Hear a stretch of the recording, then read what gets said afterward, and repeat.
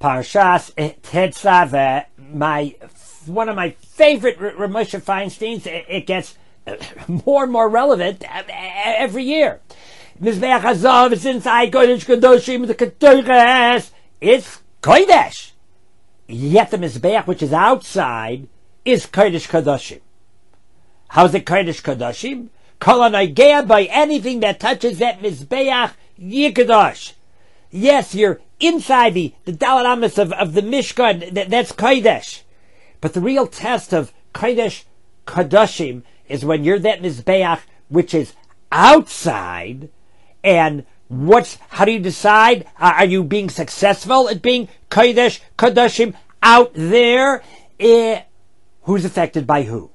Are you being affected by that outside world and sliding, slipping, losing your sensitivity and your sense of smell of kedusha?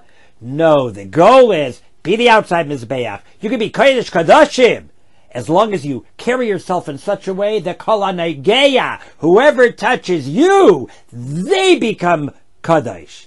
Everyone should be affected by the way you carry yourself, you conduct your business, you do your work, you spend your time. Everyone should be so affected by you that they become more kodesh, not chas v'sholom the other way around.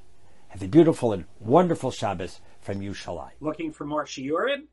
RabbiYFeigenbaum.com. Comments or questions? Just email me, RabbiYFeigenbaum@gmail.com. Thank you.